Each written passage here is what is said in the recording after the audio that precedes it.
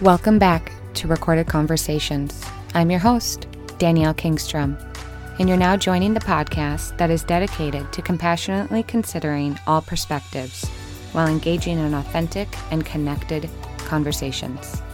I hope you enjoy today's show.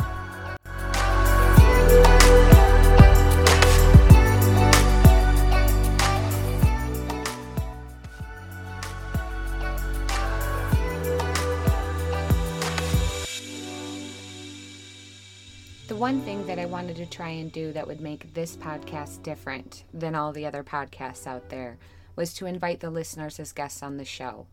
Now, I'm not saying that I know for certain my next guest is a listener, although I'm hoping he will be after we had our conversation today. But I want to make sure that I'm including people that I'm already connected with. I know there are so many great names out there that many people know about. But I truly enjoy being surprised by the wisdom that your normal everyday people can offer to share. And so that's what I'm aiming towards with this podcast. So as a reminder again, if you'd be interested in joining me for a recorded conversation, if you think there is a topic that we could go head to head with, compassionately, of course. If you think there's a topic that we totally disagree about, but maybe you think you can change my mind, even if you just want to have your 15 minutes on the microphone, I encourage you to track me down, reach out to me, and let me know you're interested. This next guest is someone that I've been connected to via social media. And I had posed the question on one of my social media pages, what would you be interested in hearing people converse about? One of the suggestions really stuck out to me and kind of grabbed me, and I knew I had to have that be my next episode. My friend Perry Willis is joining me on this episode, and we will discuss UFOs. And we will discuss a little bit about the Libertarian Party, and we will tackle topics such as the backfire effect and skepticism, and how we can learn how to be less reactive and more reflective. Perry really surprised me with all of the different areas and all of the different rabbit holes we were able to travel down, and I really enjoyed this discussion, and I hope you do as well. Perry Willis has worked as a professional libertarian for nearly 40 years. He was twice the national director of the Libertarian National Committee.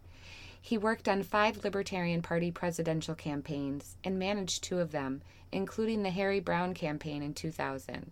He is the co-founder of Downsize DC and the Zero Aggression Project. He co-created the Read the Bills Act and One Subject at a Time Act, both of which have been introduced into Congress. He publishes a blog, whatthefutureneeds.com, and he is currently writing a book, How to Think About UFOs, My Journey from Skeptic to Believer. Listeners, please let my next guest take you from skeptic to believer.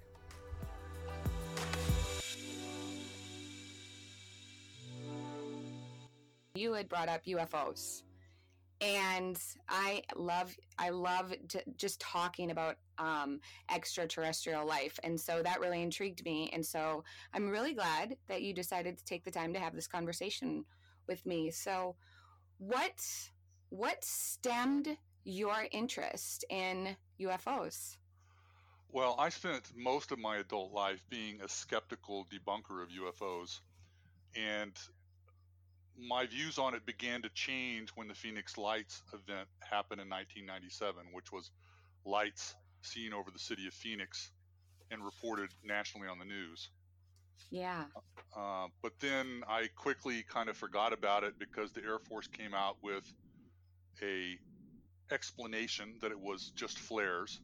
Mm-hmm.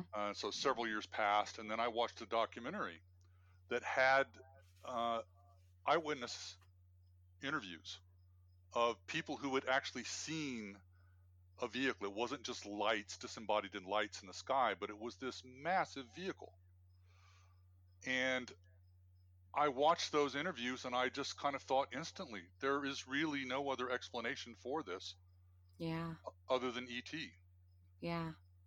And from that point on, I just started studying the question more deeply. And the more I studied it, the more important I thought the subject was. And so, how did you reconcile that with your skeptical outlook? I noticed that in a piece of the writing that you shared with me, you bring up the backfire effect. I also noticed you brought that up on Facebook too. And to be honest, I had never heard of such an effect before. So, I spent, I think, a good 4 hours researching the backfire effect because of your post. And then you had addressed it again in that writing that you had sent to me. And I was like, wow, it was just something I never considered it. The idea that when your beliefs are challenged with facts that you're going to alter your opinion suddenly and incorporate this new information is just a misconception, because what really happens is we kind of dig our heels back into our own deep convictions when we're challenged with new information. And I really appreciate that you introduced the backfire effect in your thesis, if you will, on your skepticism leading to belief in UFOs. And I just thought that was really brilliant to kind of outlay that kind of psychological concept to prepare people to It's be open. such an important insight into the human mind that we could probably have a Yes. whole conversation just about that. Yes, and I was But hoping we could have a little mini one on that, because I think, yeah, it's definitely an intriguing concept. And I don't think many people are familiar with it. well, we can do that now, or we can do that later, whichever you prefer. Would you like to talk to me about how I overcame the backfire effect in the case of UFOs, or what direction you want to Yes. go here? Yes, I do want to know how that helped you overcome it. It helped me to have a long history of being wrong in my life. I had been wrong about so many things in the past, and had changed my mind about so many things that I've kind of trained myself to hold my views provisionally, which is a key component of the critical thinking that skeptics uh, pretend to espouse. Yeah. That you're supposed to hold your opinions lightly, and you're supposed to be able to change your opinions easily when evidence warrants it. Mm-hmm. So I don't think that I have left skepticism. I don't think that I have abandoned critical thinking. I think that I have actually used critical thinking to change my mind about UFOs because the evidence warranted that I change my mind. Yeah, I love that. Yeah, I have a very high regard for critical thinking too. Over the last few years, I kind of forced myself to follow this suppressed passion I had for philosophy itself, and just every genre and school of thought that I could, just to better understand what I was misunderstanding. And so, yeah, I really appreciate. I know I follow a lot of things that you kind of write about and post about on social media, and I'm just always kind of, sometimes I have to sit back and go, okay, well, I know he's a very reasonable thinker. And so when you share ideas that I'm uncomfortable with, I have to sit back too. And there was something that you had written that I just love, that I think is so important, and that helps me with even understanding you, is that we need to become less reactive and more reflective. And I thought that's such a crucial part to connected conversations too, and to just trying to understand new things. If we're so emotional to things, that's going to make us, we're going to lean more towards our egoic selves versus So we should our probably reasoned pause here selves. to tell your audience what the backfire effect actually is. It's Yes. the backfire effect essentially observes that we humans respond to differences of opinion as if they were physical attacks. And Yes. so what happens in the brain is the brain structure that is responsible for the fight or flight response, which is called the amygdala, sends signals to your adrenal glands to uh, secrete adrenaline, because the brain thinks you're being attacked. Somebody has disagreed with one of your opinions. And so Yeah. you have this surge of adrenaline, and it's a well-known thing that that thinking degrades tremendously in the presence of adrenaline. So basically, it's as if we had a switch in our brains to turn our brains off when we're confronted with information that Yeah. disagrees with our old beliefs. So how did we get such defective brains?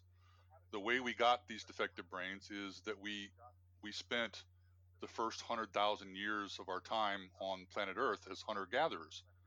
We spent then 6,000 years as farmers, and we've only spent 100 years dealing with life problems that are primarily intellectual rather than physical. So we had lots of need for adrenaline in the past because the threats that we dealt with were physical threats. We needed adrenaline. But now we're dealing with things that are intellectual, and we don't need adrenaline. Adrenaline is the last thing we need. And I so we're agree. kind of in a mess here because we have brains that are not suited to the environment we live in. Yeah, when you put it like that, I never really thought about that. That's what's happening when I'm becoming defensive to something that's that's confronting me. I never really put the pieces together that was my adrenaline and that was that natural hunter gatherer biological programming that we just haven't evolved from. And so I Yes. really appreciate how you kind of point that out too. So the question is, can we evolve from it? And evolution implies something that happens over a period of generations. I don't think we need to wait generations because we also know that the brain is plastic. It rewires itself. The more you practice doing something, the more the Hmm. neurons and the synapses change. And so we can rewire our brains just by being conscious that the backfire effect exists and constantly being on guard against ourselves. Constantly ask ourselves, does this situation need adrenaline? And over time, I think we will begin to have less and less vulnerability to the backfire effect if we do this, and we'll be able to change our minds much more easily, I hope. And so that's reminding ourselves that we're not in danger and reminding ourselves that we don't need to worry about what kind of skin we have in this game because we just need to create space for reflection. Yeah, because one of two things is going to happen. Either you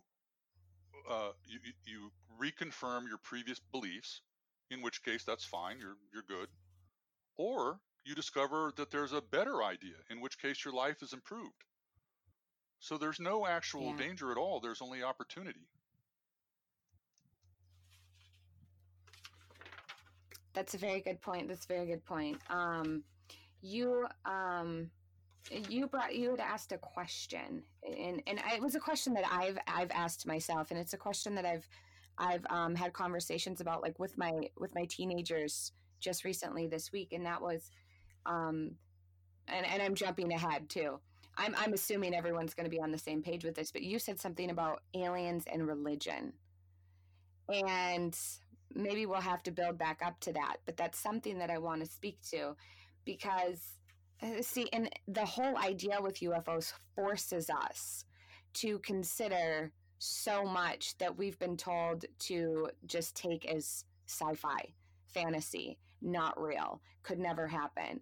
And so I think slowly we've seen a progression of more and more people being accepting of the idea. I kind of conducted a non-scientific poll on my social media just to kind of drum the beat and get people talking about this conversation. And I was very surprised with the amount of people that were willing to say, yes, I do believe. Um, but then once you believe, you do have to confront those questions. Do they believe the way that I believe? And how do they believe? And so, what made you think about even asking that question? Well, one of there's a lot of reasons why I thought about that particular question of what religion, if any, do the ETs have. One of the reasons I think about it is Yeah. I wonder why, and this gets into a whole big subject of its own. I think our government knows a lot about this subject, and so the question is, why are they keeping it secret? Um, One of the reasons it's put forward for them keeping it secret is that it might upset a lot of religious sensibilities. Um, Oh. I so yeah, so if the aliens come and say, well, we're here, and we've been around for a million years longer than you, and we didn't have an ET Jesus die on the cross, or an ET Muhammad, or an ET Shiva, Hmm. that might be very stressful for a lot of people to hear that. Part of the On the other, panic. yeah, it might cause some panic. On the other hand, I have great Yeah. confidence in people's ability to interpret their religious beliefs in such a to accommodate almost anything. Um, I think people would actually deal with it quite easily. They would simply say, "Look, the Jesus approach to this is God's plan for Earth. It's not God's plan for Tau Ceti." So I don't think people would panic. I do think Hmm. they would be able to handle it. Um, it doesn't mean that there wouldn't be a lot of craziness that would result. A lot of people would start, the ET conspiracy theories would start right away. What are the ETs planning for us? What are their real motivations? So there is stuff Yeah. that would happen that would be stressful, but I don't think that people would fail to accommodate their religion to it. I just think it would create some interesting conversations. Definitely. Yeah, that's kind of where my mind wandered, and it was like, okay, so what does that mean for the whole we are made in God's image and likeness? If there are other ETs out there that do not look like us, what does that mean? And does that mean that there are different gods for different universes? Does that mean that though we're made in God's image and likeness, we are also to assume they are made in God's image and likeness? Or are we a different set of beings?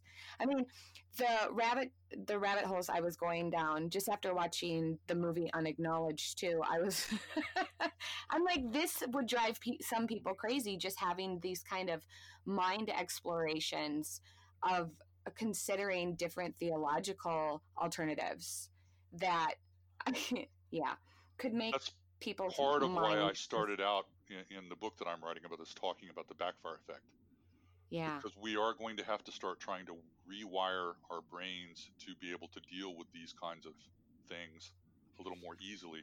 We need to do it anyway, even if there weren't any ETs. We would need to do it because we have so much political strife in our world.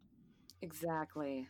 So it's this remodeling of the human mind is a project that we need to undertake for its own merits. But it would also have benefit for things like the ET question. It would make us more nimble in reacting to the new world that would result from learning that we are being visited by ETs. Yeah. And so what is your position on you had said earlier that you do believe the government has a lot of secrets regarding that. And so what what secrets do you think we should know about that we don't know about? And I know that seems like we don't even have that information exactly, but I think you probably have some information from your research. Yeah, my study has led me to believe that, in fact, they do have multiple crashed vehicles. Mm-hmm. Some of those vehicles are intact and work. Um, so this has led them to understand some of the physical principles that may be involved in how these craft function. Um, it's a complicated story. My own current feeling is that they have not been able to reverse engineer the craft, but that they have been able to figure out some of the tricks that the aliens use just by reasoning from first principles. So I now think that some of the UFOs we see in the sky are actually human vehicles. So it's a Oh, mixture that we're seeing in the skies, human vehicles and ET vehicles. And and wow. the way you can tell the difference is the ET vehicles are seamless and the human vehicles have struts and rivets and are kind of just not quite as beautifully designed, So you'd need to be up close to them to be able to discern which is which true is and which. which. Yeah.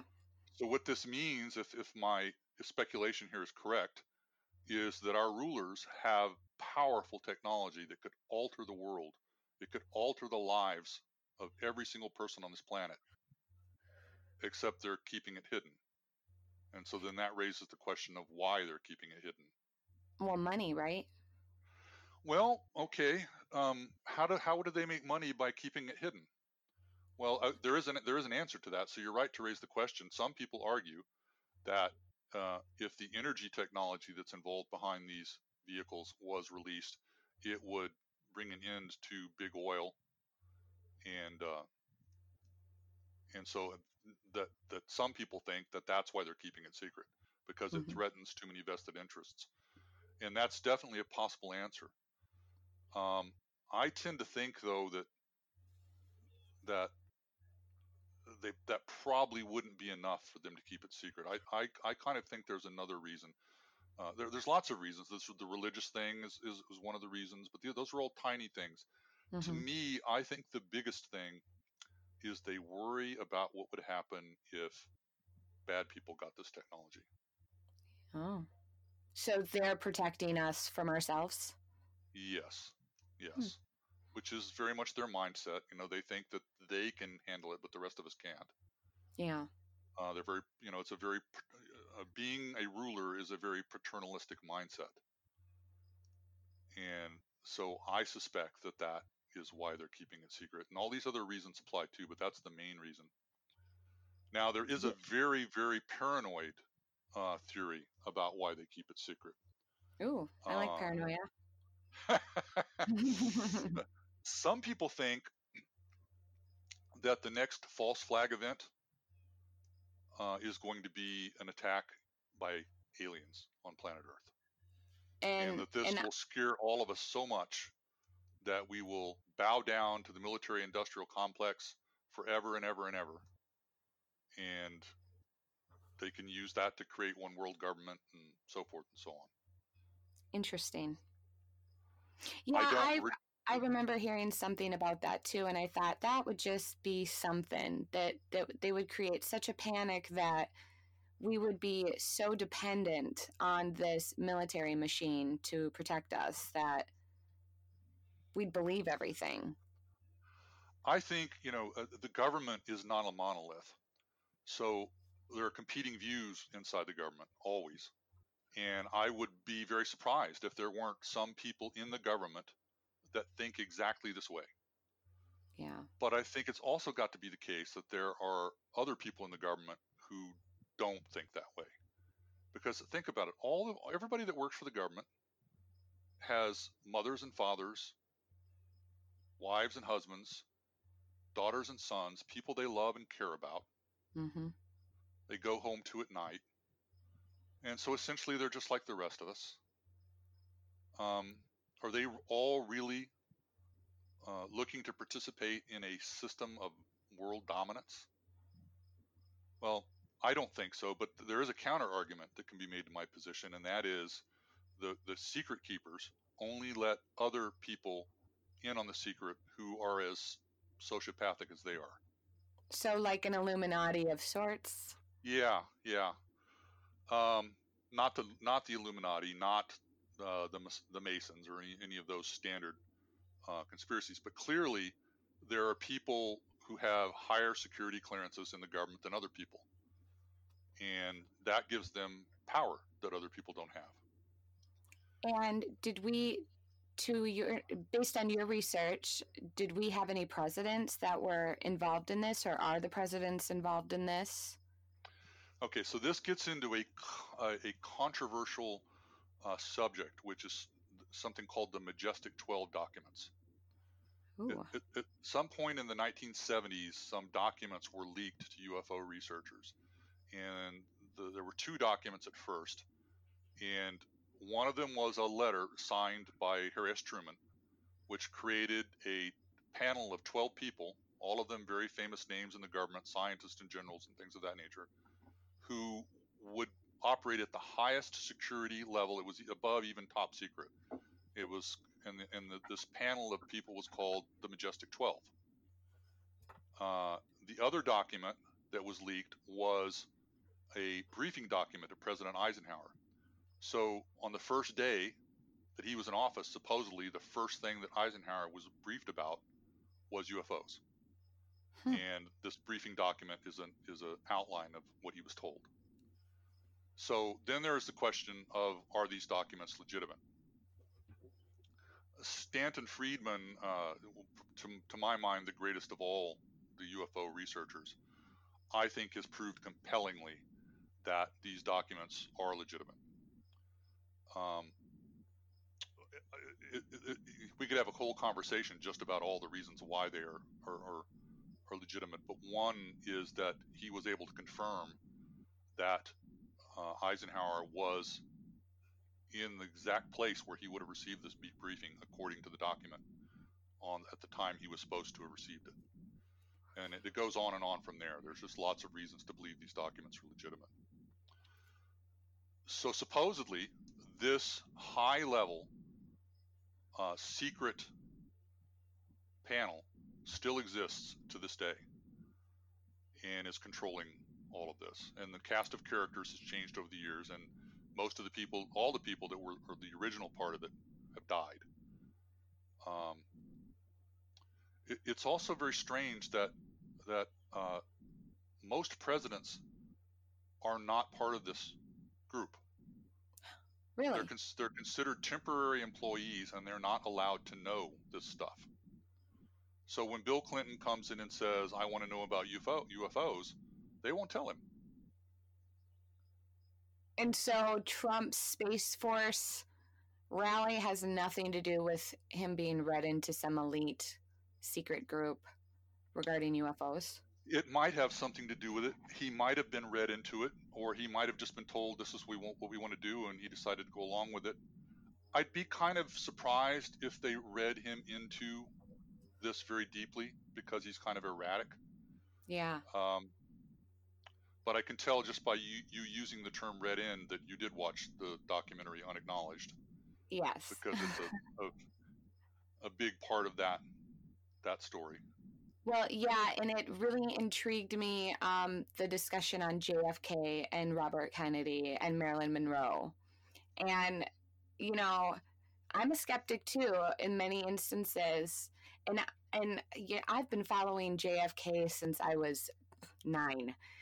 And I've been interested in Marilyn Monroe about the same time. And I mean, I know it's corny, but every documentary that's been produced about them, I'm watching it. So when they started talking about this story that the Kennedys knew about this program, and that potentially had exposed and shown a bit too much to Marilyn Monroe, and this conspiracy theory that she was speaking to a journalist and was willing to expose secrets because she was trying to seek retribution because the relationship ended, but she maybe didn't know that the relationship had ended because the Kennedys had been found out because they were showing her stuff that they shouldn't have, and there's that whole rabbit hole. But it really intrigued me because I thought, okay, so Kennedy knew so much and potentially risked so much that maybe someone else offed him for other reasons. And so what do you think of that conspiracy? I am open to it being true, but I've studied. I used to be a believer that Kennedy was killed by a conspiracy, and I spent a lot of time studying it. I read a lot of the conspiracy books, and I read on the other side, and I've come to the conclusion that it's very unlikely that he was killed by a conspiracy. I think he was killed by Oswald acting alone, and in fact, I think it is one of the most well attested by the evidence murder cases probably ever. So that's one of the areas where I would disagree with that unacknowledged film. And we could have a talk about the JFK assassination sometime if you want. Yeah, that would be fun. But it is interesting, the fact that they found this document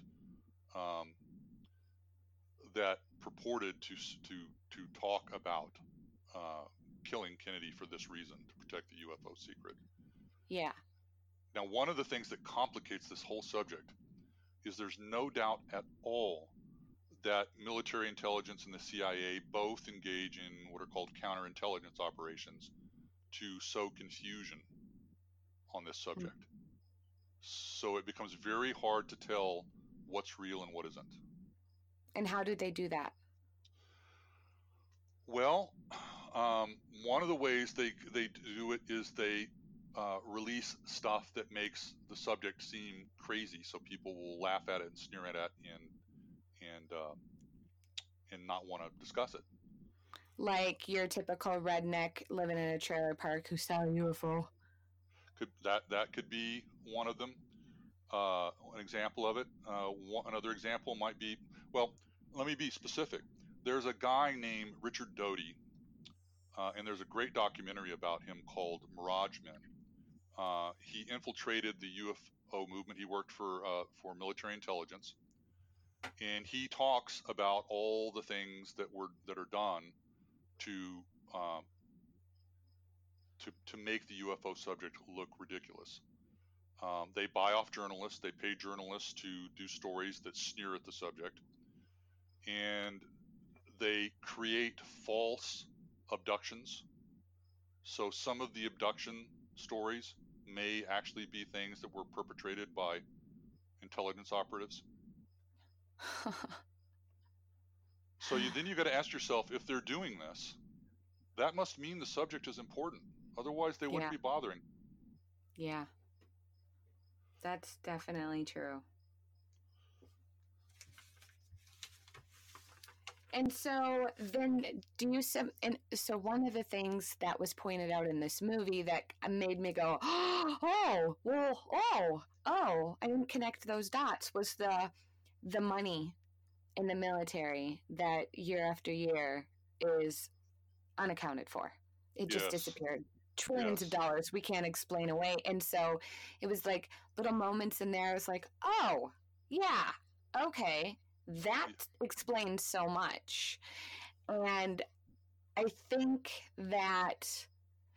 it's kind of interesting that this organization does this without, any accountability for it, but then allows the military to basically become the bad guy and the fallout.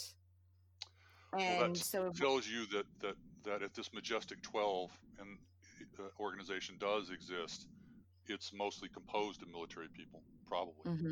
yeah, Um, you were very perceptive to pick up on the missing money angle and seeing how important it was, because I think the government is extremely incompetent, but are mm, they so incompetent that they could actually misplace $3 trillion? yeah, I'm not even exactly. sure I think they're that incompetent.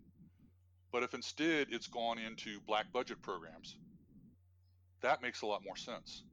So what Yes. are those black budget programs doing? They're trying to duplicate ET technology for military purposes.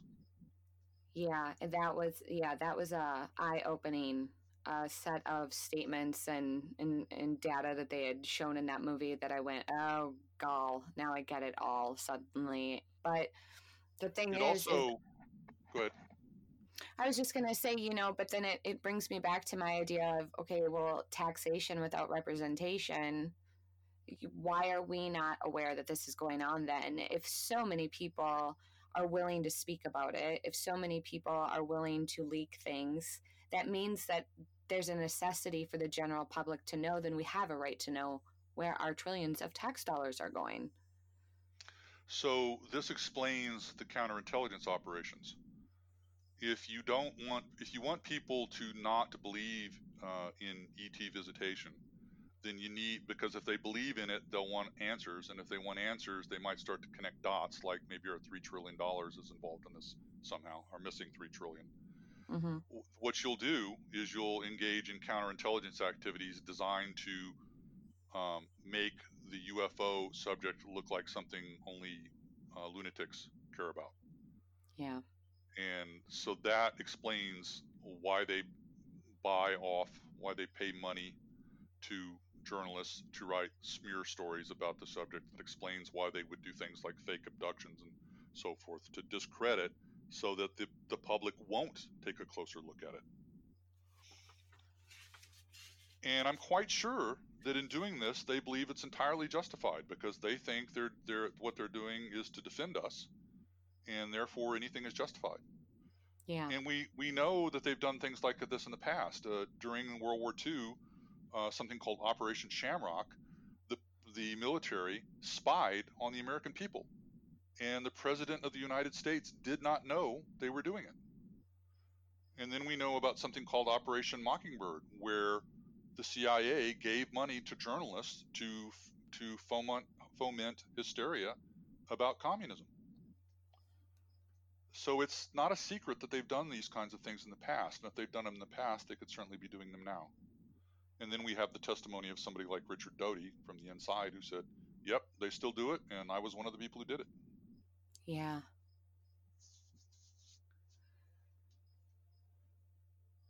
Okay, and so let's get back to why you want to work on this book that you're working on, and what makes you believe that we need to be aware of this and that it won't create a panic and that we will be able to accept this as a fact and as a part of our life. What are you hoping to bring to the general public that will kind of help quell fears? Well, the aliens, the ETs, I prefer to call them, the ETs have powerful technology, so powerful that if they meant us harm, and they've been here for at least 70 years, uh, they would have done it already. I agree with that. What they've done instead is very interesting. For the most part, they don't interact with us, but when they do interact with us, it tends to be doing things like the following: they they turn off our nuclear missile silos. Mm-hmm. This has happened hundreds of times. They interdict our nuclear missile tests to show us that they can do that. They seem to be saying to us, we will not let you use your weapons to hurt us or anybody else. Yeah. It seems to be a sign of benevolence. So the question then becomes, if they're benevolent, why aren't they talking to us? Yeah, that's a good question. Well, I think they don't talk to us because we're violent primitives. Yeah. Yeah. And they're kind of watching over us, watching out for us, quarantining us, in the hope that we will advance and improve. Yeah. Yeah, that's kind of where I lean too. I was really just with this whole last week or so, just really thinking about it. I thought that too. Like they're waiting for us to figure our crap out, and they're the guardians of the galaxy, babysitting us, looking down at us, going, when they're ready to be grown ups, we'll make contact. But we're not demonstrating that. I mean, as we effectively progress and make the world better through these initiatives, then we turn around and equally create nothing but a chaotic potentiality to demolish all of the progress we've made. And so that's kind of the vision I have. They're just watching us, maybe shaking their heads at us like, someday you'll figure this out. And we're So just not there yet. there's precedent for this. It's not like this is a strange idea. In anthropology, they constantly debate how much should we interfere with the primitive societies that we want to study. Mm. So there's a debate about should we interfere or not interfere. And from Star Trek, the Prime Directive, we have this idea in our fiction that we're not supposed to go and interfere with primitive cultures that we find out in the universe. Arthur C. Clarke in the science fiction novel Childhood's End, the aliens show up in the book and they park these giant craft over every city in the world, and then they do nothing for 50 years. These giant ships just hover over every city on the world for 50 years. And then after the 50 years are over, they come out and talk to us for the first time. And in the novel, the idea for why they do that is they need several generations to live and die with the craft being in the air, and so that everybody becomes used to it. And then it's possible for them to come out and talk to us. So we have these ideas in our own science and literature. So it's not that strange to think that civilizations that might be a million or more years older than us and had a lot of experience with this kind of thing might have similar ideas and reasons for believing it's the way to proceed. Fascinating. So that just proves that whole theory there's no such thing as an original thought. Here I am thinking that was my own thought. Just kidding. Well, then it kind of explains something like the Phoenix Lights, right? You have this giant craft that flew over the entire state of Arizona very, very slowly. Why were they doing that? Well, they were just saying, we're here. Let's see how you react to us being here. And one of the ways that we reacted is to pretend it didn't happen. Uh, Imagine how they look at that. How primitive is that? We thousands of people saw this with their own eyes, and we pretend it didn't happen. we do that a lot, though, in so many other areas of our life, so don't we? We just pretend it didn't happen. If I pretend it didn't happen, it won't bother me. It gets back to the backfire effect. Yeah. Anything that conflicts with our existing mental structures, we backfire against. Yes. And it's part of how primitive we are. And it's part of what we have to overcome. Yeah. Part of my little journey through handling my self-awareness, adding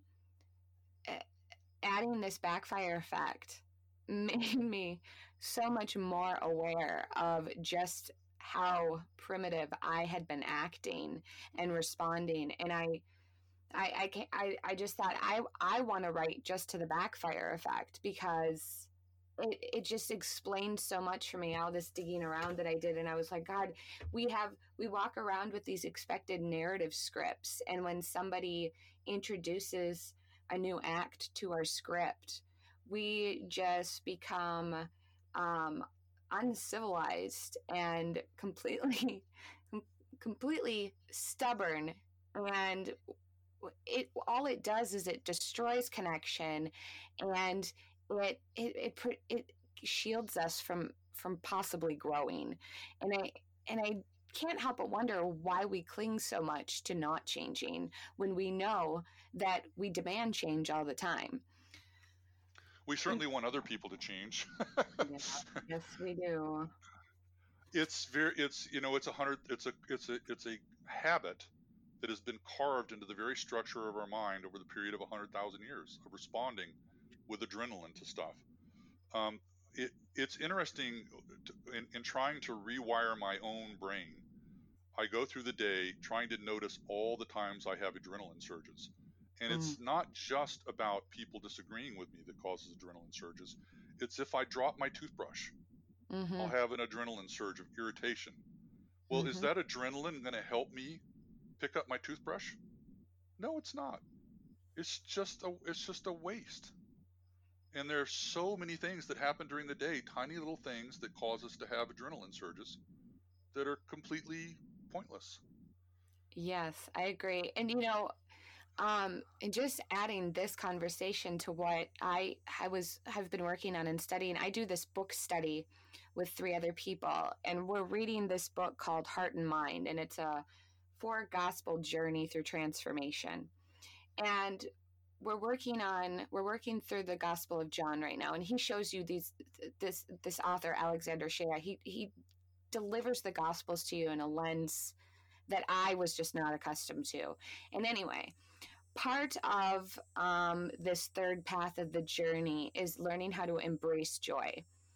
And one of the things that he said that I read, and I just reread it last night, and it actually triggered this idea about adrenaline, was that we're supposed to see everything as a gift. And for a minute, I, of course, struggled with that, because I'm like, everything is a gift. Every time my new puppy pees on my carpet, that's a gift. And I'm supposed to see that my oven is going out as a gift. And I even asked one of my friends in the book study with me, and I'm like, is that what he meant? Like, my dog peeing everywhere is a gift? And he didn't know how to answer it right away. And I just thought, after digging through this backfire effect and considering the adrenaline, I was like, maybe that's how I counterbalance it. I look at it like, this is a gift. It doesn't need to cause you upset. And so for me, I'm going to intentionally use both of those ideas together to try and keep my adrenaline levels lower. The puppy is love, and the pee is the price you have to pay for that love. Exactly. And adrenaline is not going to help make the pee go away. Exactly. So this is part of why I think the UFO issue is so important, because I think in order to join the wider universe, we need to become less primitive, which means we need to tame ourselves and rewire our brains. And once we do that, we will gain access to powers that we can barely dream of right now. Yes. I love that. And experiences that we can barely dream of. So I think that's why I think it's the most important issue in the world. I think it is also important in terms of getting control of our own government. Mm. So it's just all, to me, ties together. And so I want to hear you speak to that. You're a libertarian, Right. and you are deeply involved with the Libertarian Party. And so, how do you think? So, line that up for me. Us being able to accept UFOs can also help us get our government under control. All right. The key libertarian idea is the non-aggression principle. Yes. Another way to look at the non-aggression principle is getting the adrenaline out of life. We're no longer constantly fighting with each other. It's not always fight and flight all the time. We are at peace with each other. So if we can train people psychologically to rewire their brains to become less, to backfire less, they will become less aggressive. If they become less aggressive, they will be more attracted to the zero aggression principle. If they become more attracted to the zero aggression principle, they will try to use the government less often to impose their personal preferences on other people. And if they do that, the government will change. If the government changes and they let the ET secrets out, then we start having a relationship with the ETs and we start learning new things. So to me, it's a continuum that goes from the backfire effect all the way through non-aggression, partisan politics, straight to relationship with the ETs. The Libertarian Party, right now, in my view, I'm seeing it in a way I never considered seeing it before. And that is that it's the party of enlightenment.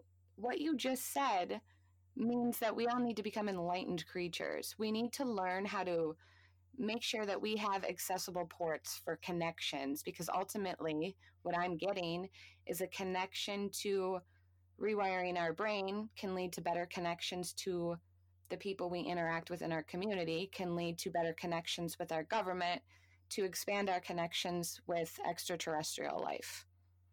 Exactly.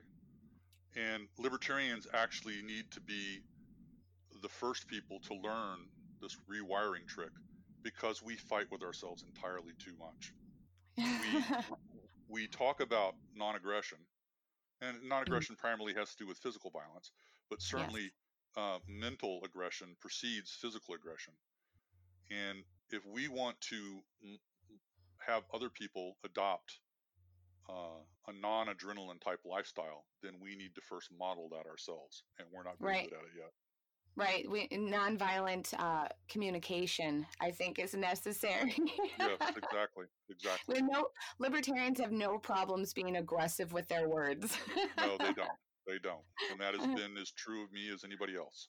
Yes, yes. You When know? I was aligning myself with the Libertarian Party, and most of my views still are in that genre, but I noticed that about myself. I'm like, we sit here and we're like, violation of NAP, violation of NAP. I'm violating NAP right now. I'm being aggressive and hostile with my words. Danielle, step back.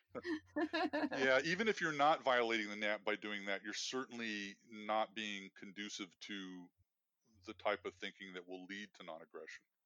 Yeah, it's more And so somehow it's being more reactive versus reflective. exactly. Yeah, yeah. So you say I'm involved with the Libertarian Party. I would put it more that I used to be involved with the Libertarian Party. I'm very supportive of it. But I think that our primary goal now needs to be not so much political persuasion, but personal transformation. I love that. This all needs to be about our own psychology.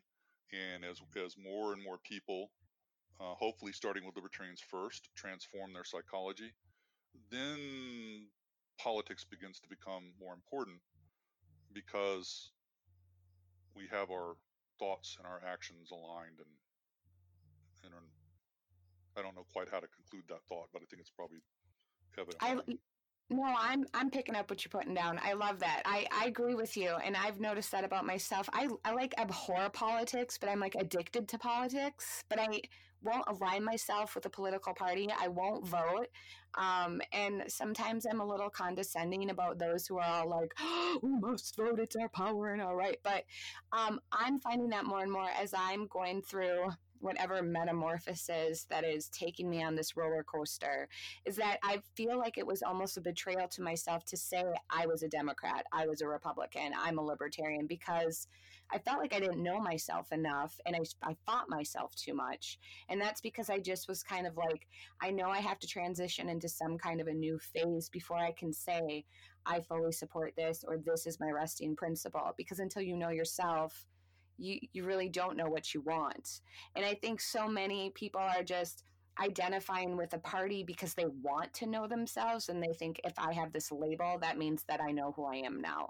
And then I have to fight to the death to protect that label that I've put over myself without caring to really consider if I know myself. I agree with all of that. And I would add, I'm an atheist, but I think that Christians have just a huge role to play in this psychological transformation that I think needs to happen. But in order to play that role, they need to actually start paying attention to the words of Jesus instead of all of their own personal pet peeves. I Mm-hmm. read the New Testament, and what I see is non aggression, forgiveness, tolerance, patience, all of these things that seem to be lined up with the idea of getting the adrenaline out of your life, uh, at least out of your life in places where it's not appropriate. And so it's not just libertarians that, libertarians need to learn to do this, but Christians can do this and have a huge impact just by modeling Jesus's words. I agree. Yeah. And I say that as an atheist. Yeah, and I'm seeing such a rift, and I'm sure you are as well, in the Christian community right now. I mean, we have, Southern, what is it, Southern Baptist Convention and the United Methodist Church, and you see all this pushing and pulling and ballooning and imploding within all the denominations, and it's like everybody's becoming so polarized that we're veering away from unity and harmony, and it's more or less just it's thwarting the possibility for the transformation. So I agree with you. I think all of these collectives that claim to stand for such righteousness need to really get back on track on realizing that what they're practicing is self-righteousness and not righteousness. Yeah, yeah. And it's certainly not forgiveness and tolerance and patience and going the extra mile and paying attention to the timber in their own eye instead of the mote in their neighbor's eye, and all of the great stuff that Jesus said Yeah. that is completely in line with what I'm talking about here, which is getting rid of the improper adrenal responses.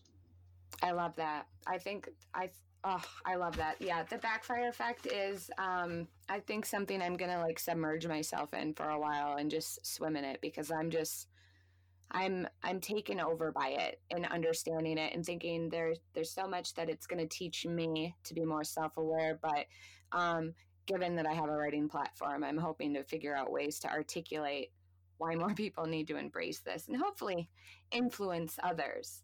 I could talk to you all day, but I have children literally lining up outside my door waiting for mommy. Um, but before we end this conversation, how can people connect with you, Perry? How would you like people to get a hold of you and follow your work? I'm just starting a new blog called whatthefutureneeds.com, and that's what the future needs with dashes in between the words. And Okay. if you go to the blog, you can subscribe to get email notifications. You could also follow me on Facebook, Perry Willis, Perry Perry Willis Willis. And those are probably right now the two best ways to follow me if you want to. All right. Well, I will be sure to include the link to your blog on this episode so that all of the listeners can have access to connect with you. I hope that we can connect again and converse. I really enjoyed this conversation, and I thank you so much for sharing your UFO wisdom with me and the listeners, Perry. Thanks for having me. I've enjoyed it very much, and I'm available to talk again anytime. All right. Here's the part of the show where I let you know how you can connect with me and support me if you're interested in. I can be found on Facebook at Danielle Kingstrom, Twitter and Instagram at dkingstrom. And for more of my written work, you can find me as a contributing writer for Patheos Progressive Christian. And I do have a Patreon page. If you're interested in financially supporting my work while also receiving excerpts from my upcoming book, Enfleshed, Making Monogamous Relationships Real, and for additional content, videos, sneak peeks into interviews that I'm working on, and all around good stuff, seek me out at patreon.com/Danielle Kingstrom.